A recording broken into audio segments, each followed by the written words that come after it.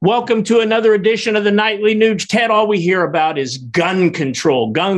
You know, they're going to ram some common sense gun control down our throat. But behind the scenes, I saw a little article, not in mainstream media, by the way, but I saw where the IRS, understand what I just said, the IRS has purchased over $700,000 worth of ammunition since March of 2022. That makes no sense to me. And maybe you can shed some light on that to the Nightly Nuge listeners. Well, you know, you're talking to the right guy, Keith, because I have a lot of friends in the federal law enforcement agencies, and I respect their warrior dedication for law and order, most of them.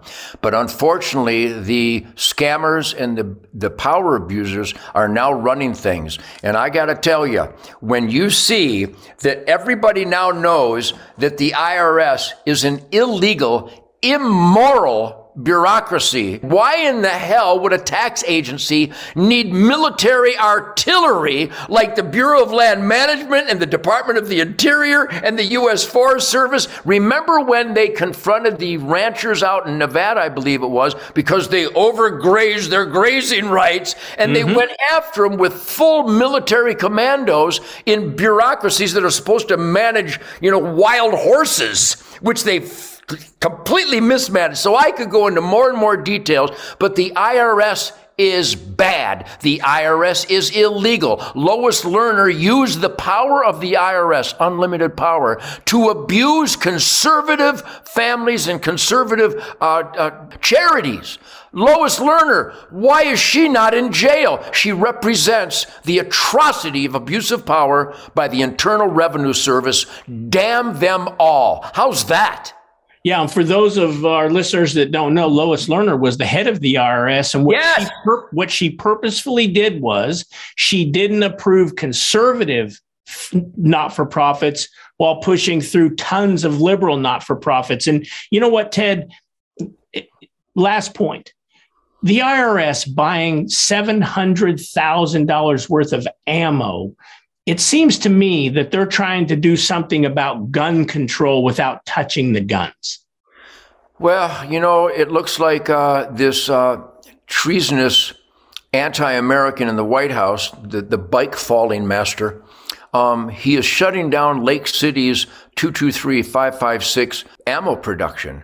The most popular ammo by civilians. He doesn't want to make that caliber, the most popular caliber amongst civilians, available to civilians anymore. I just did the 100th anniversary concert of federal ammunition. So I have my priorities straight. And there's a new organization, the number 2A warehouse.com. The number 2, the letter A, warehouse.com. They are galvanizing ammunition manufacturing for the civilian market, the most important market, because the founding fathers met the British King thugs at Concord Bridge when they came to take our guns. And when somebody comes to take our guns, I would like to follow the lead of our founding fathers and say, King George, eat me. You're not disarming the public because they go from being citizens to subjects, and it ain't going to happen.